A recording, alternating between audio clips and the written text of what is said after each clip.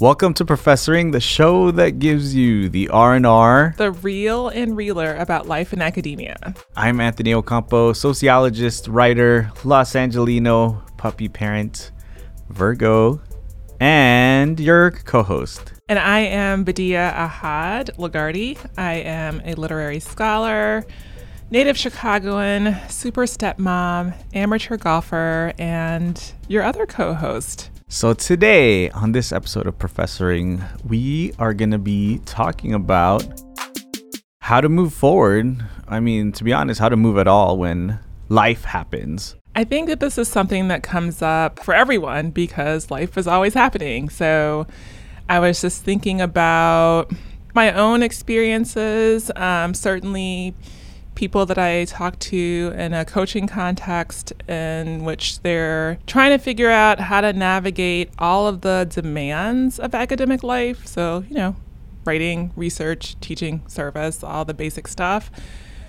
But then, other stuff happens in life too. So you have people who have babies and hooray, babies. Yay, babies. Yes, that's a good thing. And then people who are taking care of aging parents, people who move, and then certainly people that pass away. So part of this stemmed from my own unfortunate experience. So I was, it was back in 2007, and I was dealing with my mom's cancer, and she happened to pass away that year. And that was right in mid-August, which, if you're on the semester system, that means that it's right at the beginning of when your semester is about to begin. So I'm pre-tenure, I'm, obviously grieving and don't feel like doing anything but watching Netflix and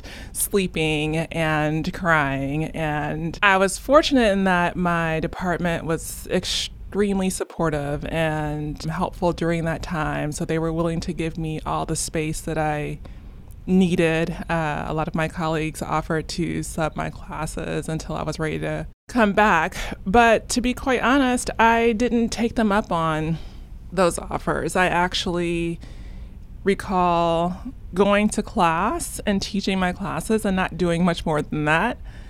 But I actually felt like for me, it was something to get me out of bed. Yeah. It gave me a sense of something to do besides be sad. And I was fortunate that the universe gave me some really amazing students that particular semester. So actually being in that space with them, I found to be very helpful. But I have to say that was also a semester, and I would say probably most of that academic year, that not a lot of writing got done. Mm-hmm. I would literally get up, go teach, come back home, put on my pajamas, and, it was certainly a year of depression. So, I understand where people are coming from when they are seeking out advice about how to go about doing all of their job responsibilities when life happens, but I always say that you're a human being first. Yeah, absolutely. Absolutely. And even though I get the impulse to want to be productive and want to be, not to let your students down and things like that, at the same time, I strongly feel that you have to honor yourself first. Mm-hmm.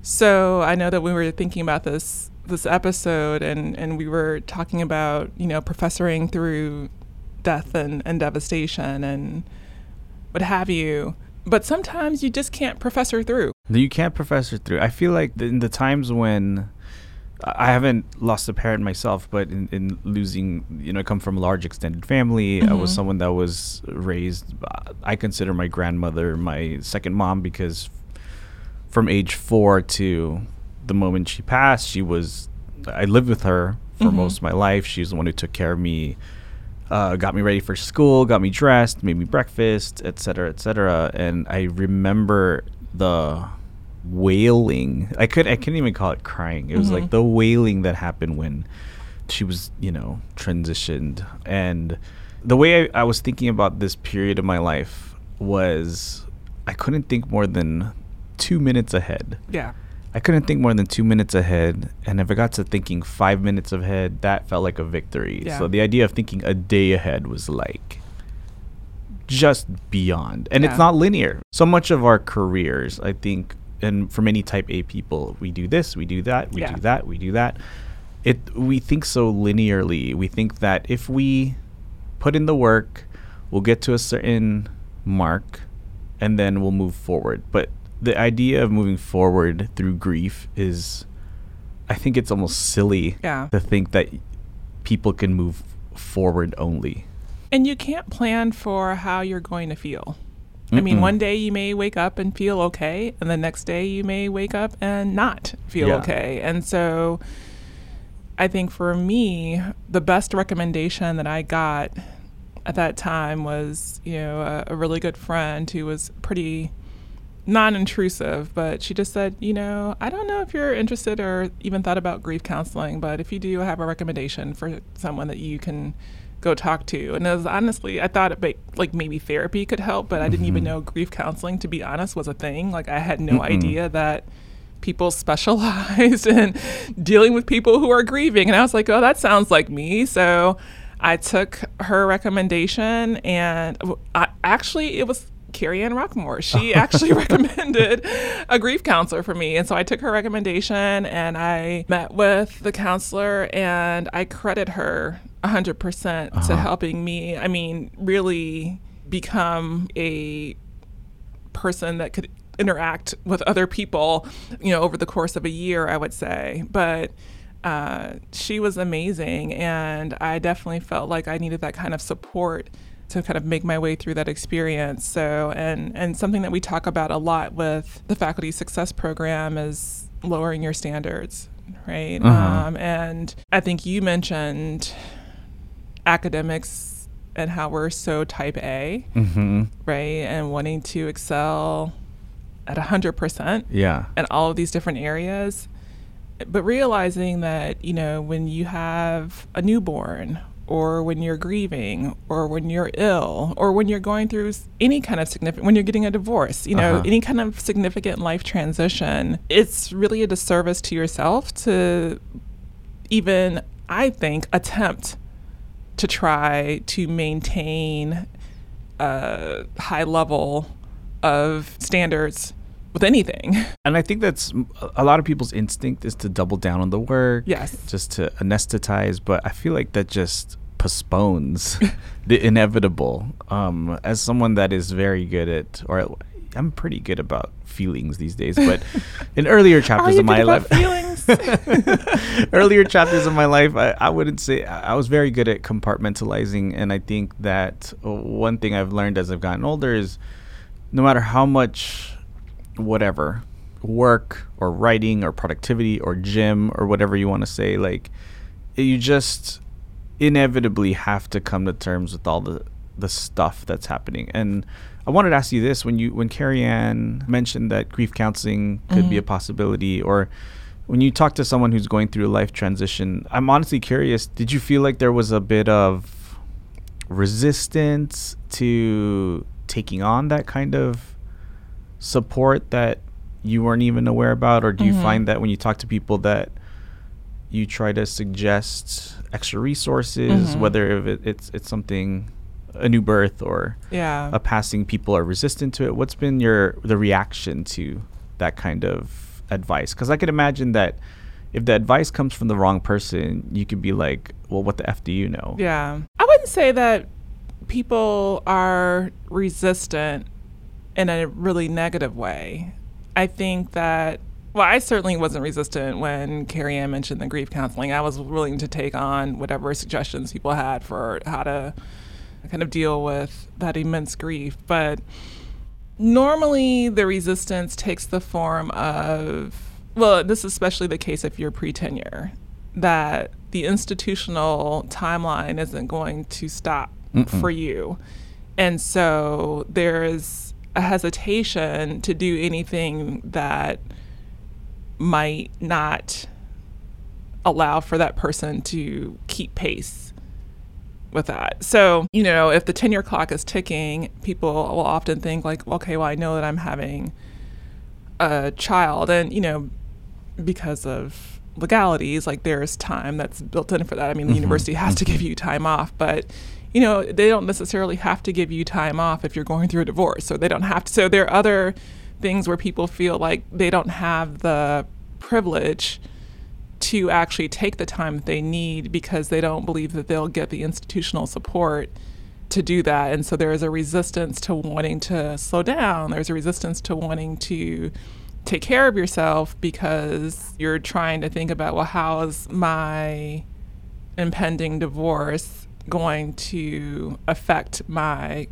career? Yeah. I think that in the moments where I've had either devastations happen or even illness, there was one spring where I had a sepsis scare. Oh, yeah. I feel like my devastations always serendipitously occur when I am the most hyper invested in academia. I'll get to the sepsis thing in a second, but in some ways I wonder if like the universe is trying to send me a message that, yo, this academia thing, it's not the most important thing in the world. So my first experience with this, I have on our notes, we're going to talk about heartbreak, but we'll save that for later. I have a heartbreak story, but you definitely don't get FMLA for that. No. I got dumped. I need 3 months off. That's what it felt like. So as a lot of people know, when you go on the academic job market, it's in the fall of an academic year, your last year of graduate school. You're often preparing for that fall for at least a few months, if not most of the previous year. You're preparing cover letters and writing samples. You're getting your CV together. You're putting together a potential job talk if you happen to be invited. And what was really interesting about my last year in graduate school is that was the summer of family tragedy. So I remember in the early part of the summer, my godmother aunt, she's actually the first family member on my mom's generation that I came out to and voiced acceptance about my queerness. And so she went in for something that should have been a routine surgery, and then when the surgery happened, she had internal bleeding, and then over the course of 2 weeks, eventually passed away. And so it was this 2-week period of me and my family living at the hospital ICU for like night and day. And we would that's all we did. And in some ways, this is where I appreciate the academic calendar, because you can do things like that. But in the middle of these waiting room hangouts that me and my family would have, that's when my grandmother, the woman who I consider my second mom, who raised me, that's when she was diagnosed with colon cancer. And that was obviously devastating, but she's a super resilient woman. She's survived her children passing. She survived World War II, living in caves for a while. Like, this was a woman that, despite all the things that happened, she maintained a certain resilience that I've always admired. And so, diagnosed with colon cancer, was going to have surgery for it later that summer, but ended up having a stroke a month later, recovered from this stroke, and then had the surgery, a routine surgery to remove a mass, and then ended up getting an infection.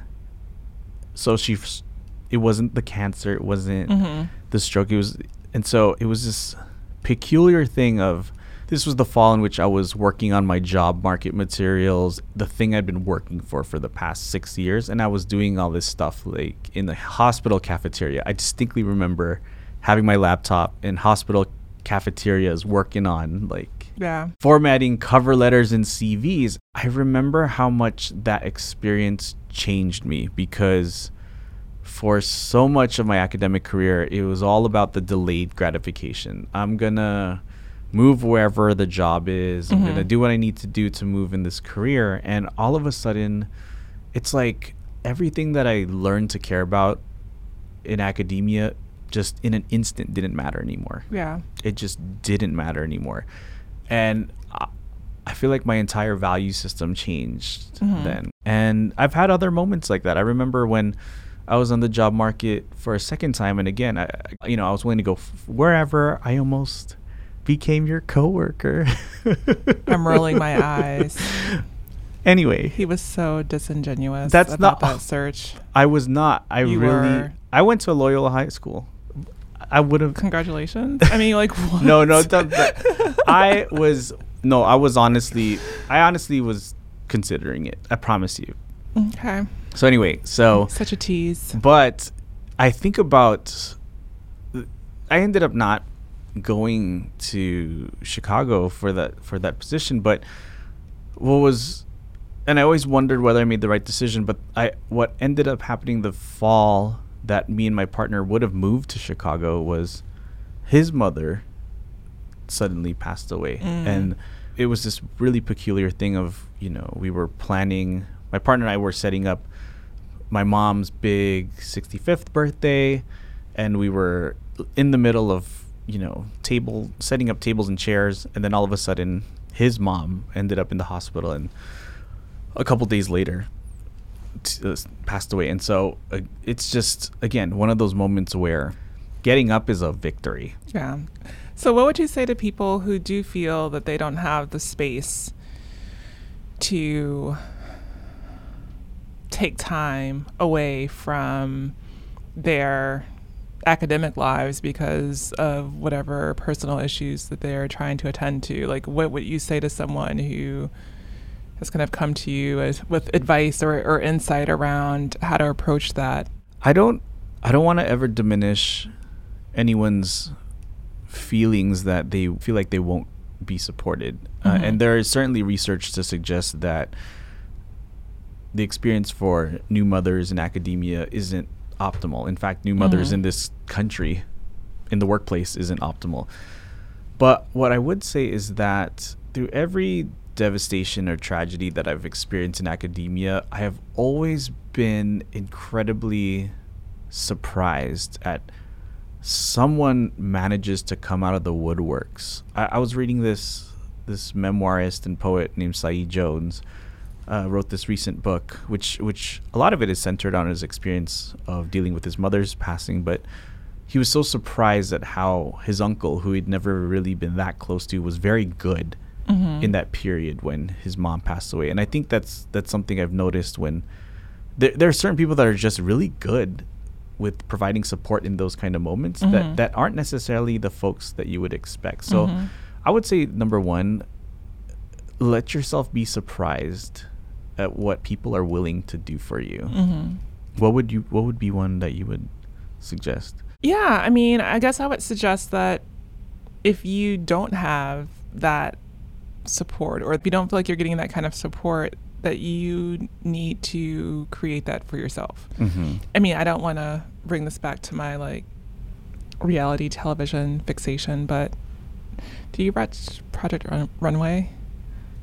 Just a little Just bit, a little yes. bit. Have you been watching it? This new season? Yeah. Yes, I have been watching it. All right. So, one of my favorite designers bowed out this season. Dayoung. The one from Korea. Yeah. Or Portland. I believe she lives in Portland. Anyway, yes. She lives in Portland, but she's Korean. Yes. So she kept kept getting sick. Yes. And I have no idea what the pace is like on Project Runway, but they all say that it's demanding and it's tiring and all that. But clearly, people do it because you get this massive prize at the end, right? And all this visibility for your brand and what have you. Yeah. But I remember when she decided that the competition was no longer for her. Yeah. And that she was going to leave because she kept getting sick. She said something in her exit interview that I thought was really powerful, which is that I'm a human being first and I'm a designer second. Yes. And I was like, yep, you are. I mean, so it was kind of, I was sad to see her go because I really did like her designs. But at the same time, I had a lot of respect for the fact that she was not willing to sacrifice herself for this external reward at the end. And it was almost as if she kind of acknowledged that, you know, her career doesn't end with her time on Project Runway. I mean, she's still a designer, whether she's on the show or not, right? So I would say that, you know, sometimes you have to make a hard decision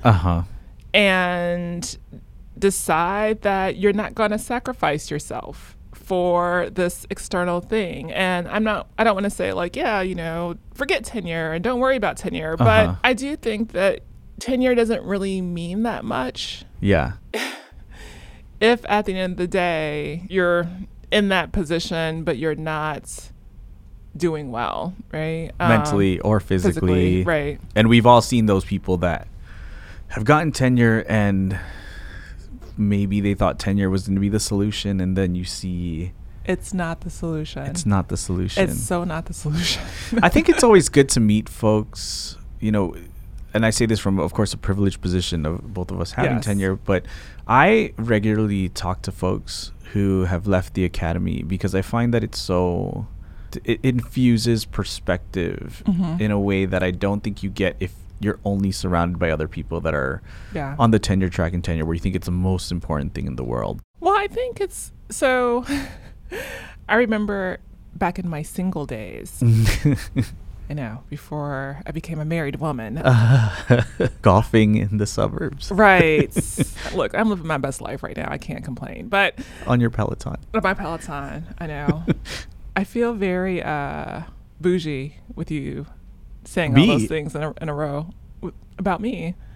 I feel like, you know. But anyway. Lean into the bouginess. Yeah. I posted a picture of me in my... obnoxiously posted this picture of me in this like fancy All Saints jacket that I proudly bought off the bargain rack in a Vegas outlet. And I was like, you know what? It feels good to...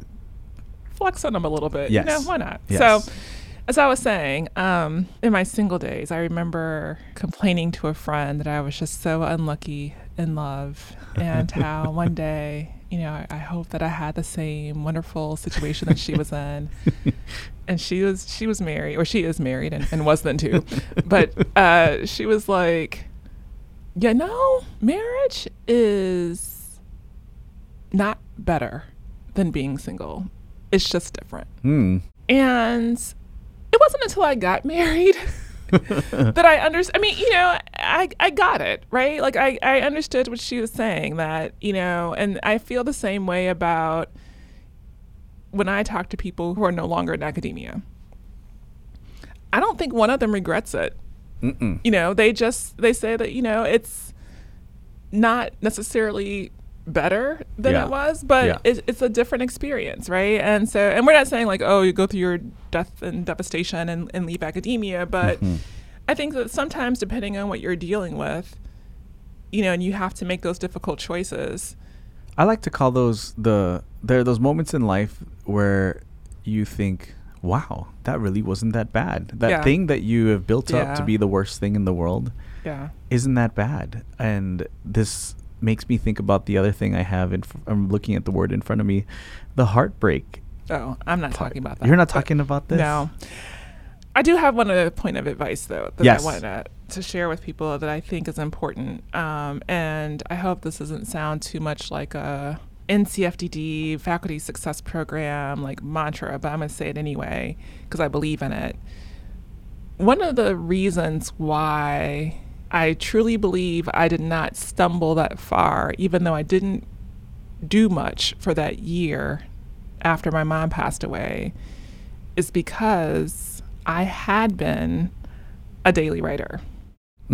So that is precisely one of the reasons why I will forever preach the gospel of daily writing, why I believe in it as, you know, a way to live and give you some semblance of work-life balance. Yeah. But when you do it every day and you don't wait for the breaks, you know, you actually build up quite a few pages in the coffer. Mm-hmm. So, if something happens in your life that's unexpected, Yeah. right, then you're not so woefully behind. Yeah. And sometimes, it's not like I didn't write at all. I was just inconsistent, Yeah. right? But even having an inconsistent year, just by virtue of the fact that I had been so consistent before that, Uh-huh. I was already pretty ahead of the game. Yeah. So I was able to kind of deal with my stuff without feeling the extra anxiety Mm-hmm. of having to do all this, work, because I had already developed that habit. So I hate to kind of, people are always like, you're always talking about writing every day, but I'm like, that's because I think that it allows for you to actually, like I said, have you can take breaks during your breaks. Like actual breaks. Mm-hmm. And also, when things happen, it's just not as anxiety producing. Yeah. Because you do have that habit there, and you also have a body of work there that you've kind of built up as a result of having that habit. So I just wanted to say that before we closed out, because I thought it was important to note. And I think it is important to note because on a different level, writing every day, it also helps me process not just my ideas, but emotions as well. Yeah. Even if you weren't writing specifically about what's going on in your life, Sure. there's something about putting words on a page. It's therapeutic. It's very therapeutic. And I hear this time and again from folks who went from not doing the daily writing thing and were doing the binge thing to they tried it for 2 weeks. And every single time, folks, by the 7th to 10th day mark, they're like, oh my gosh, Yeah. I feel a certain emotional calmness that washes over me when I do this every day. I mean, it's true. And like I said, I didn't want to, all of this is about getting to daily writing, but I just felt like that was such an important piece of managing that really difficult moment in time, because I didn't have to worry about being productive. Yeah. I could actually allow myself the time that I needed to grieve the most devastating loss in my life, and I think that would have been much more difficult if I had to do that and contend with the fact that, oh my God, I am so behind with my book, or I had planned to do X, Y, and Z, and now I can't because I'm dealing with all this grief. So I didn't have to kind of muddle all of that. I could actually just focus on healing myself. Exactly. From a different angle, what would you say what are the do's and don'ts? Because I know that a lot of people have folks in their hallway, colleagues that go through things, whether it's new babies or the passing of parents or the passing of other family. What would you say are some do's and don'ts for what people should do, what people should not do? And I know this is, of course, very individually based, but I think that's a question I have that I know is lingering in people's heads. If someone that I care about has someone that passes away, has someone that just had a baby, and I've known them for most of their life, this has not been the norm, and they're all of a sudden at a loss at how to interact. Any thoughts on that? I think what's most helpful is just when people just said, I'm here for you, just let me know what you need, and mean it. Yeah. You can actually say what you need. Like a lot of times people would offer things for me, which were very nice and generous, but it was just kind of like, I don't really need that right now. Like, and so giving people the space to know that you're there, I think is important. I mean, my number one don't is, whether you're an academic or not, if somebody is dealing with the passing of a loved one, I never think you should say, but they're in a better place now. That was always the worst thing I thought anyone could ever say. So that would be my number one don't, just in general, like when you're talking to anyone who's lost someone that they love. It'll get better is another one that I don't really like, to be honest. Yeah, I don't like that. I don't like the they're in a better place. I don't like the, it'll get better. Yeah. Because people are not really in a space to hear that. And so I think, like I said, just let me know what you need. that was enough. And fortunately, like I said, my colleagues were really good, and even them offering to sub in for me, I didn't take them up on it, but I have since extended myself like that to other colleagues that were going through, and some have taken me up on it and some haven't. Yeah. My partner, he's only 34, but he lost both of his parents. And so what I've noticed with him is he only likes hearing things from other people who've also shared that same experience, because there's a certain level of clear understanding. And so that has come to light in our conversations as well, is that there's the right person that can say the certain things, whereas you may not be in a position to say the thing. So, well, why don't we wrap up this portion of professoring, and we should kick it over to NCFDD to hear a little bit from them, and then we'll go on to our next segment. The National Center for Faculty Development and Diversity, or NCFDD, is a professional development organization with the mission of changing the face of power in the academy. We aim to strengthen the higher education system and improve the academic experience by offering specialized coaching and mentoring to faculty, postdocs, and graduate students. Please visit us at www.facultydiversity.org to learn more about our services, including institutional membership, our faculty success program, and our on-campus workshops. All right, we have hit the next segment of our program, peer review. Peer review. I know, I'm so excited. What is peer review? What is peer review? So peer review is that wonderful evaluation process that all academics have to go through. And when you submit your work to any kind of press or journal, you get readers who are your peers that comment on that work, and they recommend if it should be accepted or declined. So I say that how it generally shakes out is you have reviewer number 1 that writes really wonderful things, that really gets what you're doing. It's like one of your parents, read your piece. They have nothing but glowing things to say about it, right? Like, this person could do no wrong. And it makes you smile, and it makes you feel really smart and wonderful. And then you have reviewer number 2 that seems like they always, just nitpick. They don't understand what you're trying to do. They don't understand what you're trying to say. They're like super cranky. Sometimes they'll give you insight that's helpful, but most of the time they're just using your work as a space to project their own rage. I thought you were going to say like a place to, like, like the airport where you take your dog to use the bathroom. That's what I thought you were going to say. I did not say that. But those are the people that seem like, that they're mad that they have to read your stuff in the first place. And whatever you wrote, it just makes them angry. So they are reviewer number 2, very unlike reviewer number 1. So this is the segment of the podcast where we're going to take a topic, give our hot takes. Sometimes we'll be reviewer number 1. Sometimes we'll be reviewer number 2. Yeah.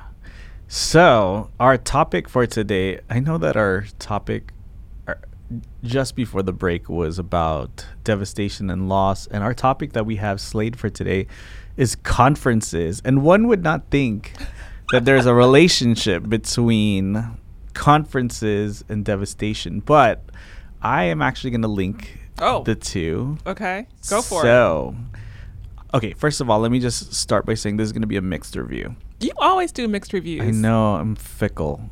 You're like reviewer 1.5. Reviewer 1.5. So, okay, let me first say that my very first academic conference, I was an undergrad. I went to some ethnic studies conference, and my first experience was I went and I was like, I have no idea what anybody's saying. And so I didn't go for a couple years. Okay.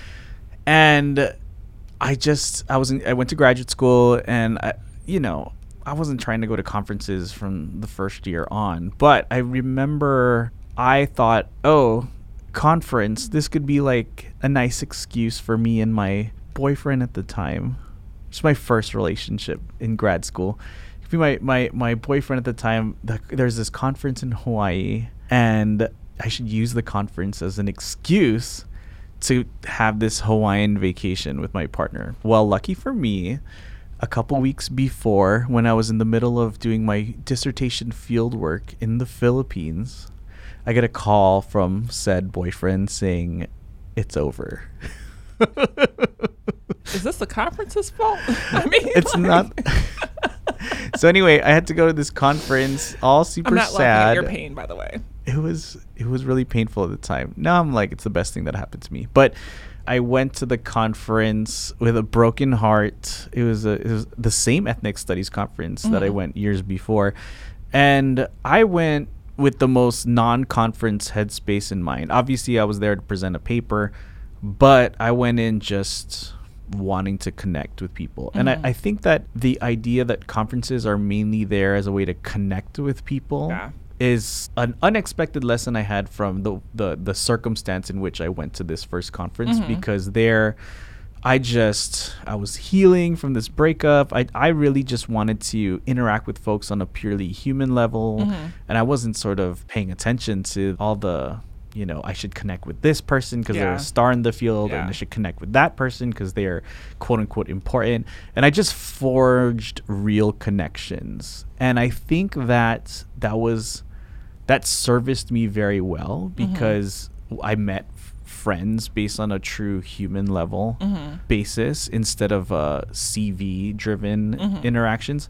And those friends sprouted into other friends who sprouted into other friendships, and it made going to that conference this annual retreat where I got to rejuvenate with friends that were in my same field, but ultimately were friends first and foremost. And I think that the conventional knowledge sometimes in graduate school is that we should go to conferences because we need feedback for a paper, or we have to meet this star in the field. I just don't think that sets people up for the right experience. Yeah. I think what you just said is so important, especially as a person of color in academia. All right. I know I just teased you because I said that you had a mixed review, and then I'm going to come with my own mixed review. Do you know what 1.5 plus 1.5 equals? It's 3, just like 1 and 2. That didn't fly. Never mind. Okay. You're not. We're having a lot of moments like this where I think you're going to get what I'm saying, and this is why there's 2 people. And our producer, Dana, is trying to silently laugh. Conferences, yes. So anywho, I agree with Anthony. I think as a person of color, I have relied on conferences and the relationships that I've made with other scholars of color to sustain me through academia. So I think for the first 12 years in my department, I was the only person of color, not the only Black person, but the only person of color. I am. And so going to conferences actually, not just the emotional community, but I actually needed an intellectual community, like people who are doing the kind of work that I'm doing, the people with whom I'm in critical conversation. So I love my other Black women academic girlfriends, and we always make a point to connect when we're at the same conferences, and it's always the best part of the conference for me. Actually, I think I posted a picture from the most recent conference I attended on Twitter, and it got a lot of likes. I mean, not as many as Anthony's because he has a lot more Twitter friends than I do.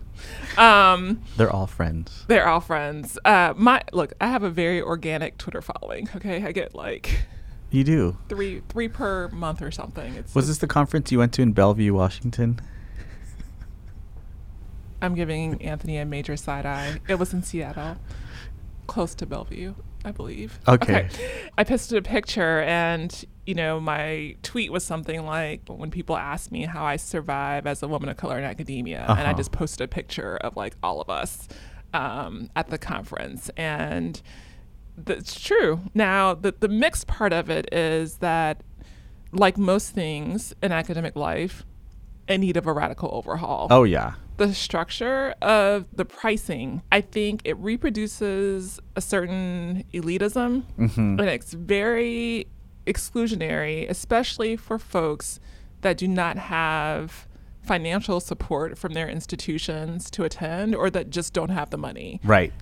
Or time. Right, or time. Because conferences are so expensive. I mean, like a family of 4 could take a decent vacation for the amount of money that it costs me to attend like a conference for 3 days. To Disney World. Right. I mean, seriously, it costs a lot of money. I would say, with airfare, hotel, transportation, food, conference registration, and then, the membership, your membership has to be active for whatever organization. That can run you $3,000, $4,000 easy. And let's just imagine that you are in this lucky situation where your institution does pay for these things, while 99% of these institutions do it on a reimbursement only. My institution is actually good about getting my money back, but the fact that you are out of like thousands of dollars for even a week and a half is a long time. Right, because you're not paying for that plane ticket a day before. Right. So that is a big thing. And as, for example, I have no idea. In graduate school, I guess I just paid with credit cards unwisely and didn't pay those off. But that is the unfortunate thing, is that your visibility matters. Yes. But then it's also predicated on your ability to pay for these expensive excursions that,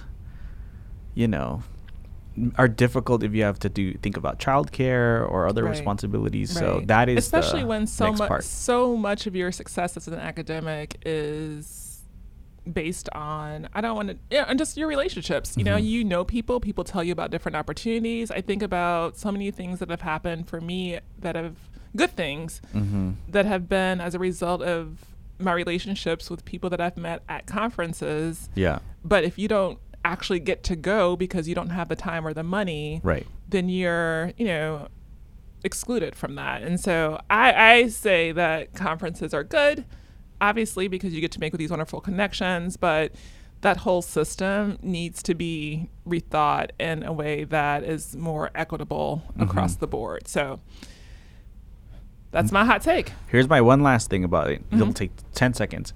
Conference organizers, you don't need to put the institution on people's name badges. That reproduces elitism too. Because if you time the interest with that people have in someone with a Ivy League institution under their name versus a less recognized institution, it's absurd how different people get treated based on the institution on their name badge. So just remove that altogether. Agreed. All right. Thank you for hanging out with us on this episode of Professoring. If you got any questions, you can hit up podcast@facultydiversity.org. I'm on Twitter @Anthony Ocampo, and Badia is on Twitter @Badia Ahad. We'll see you next time.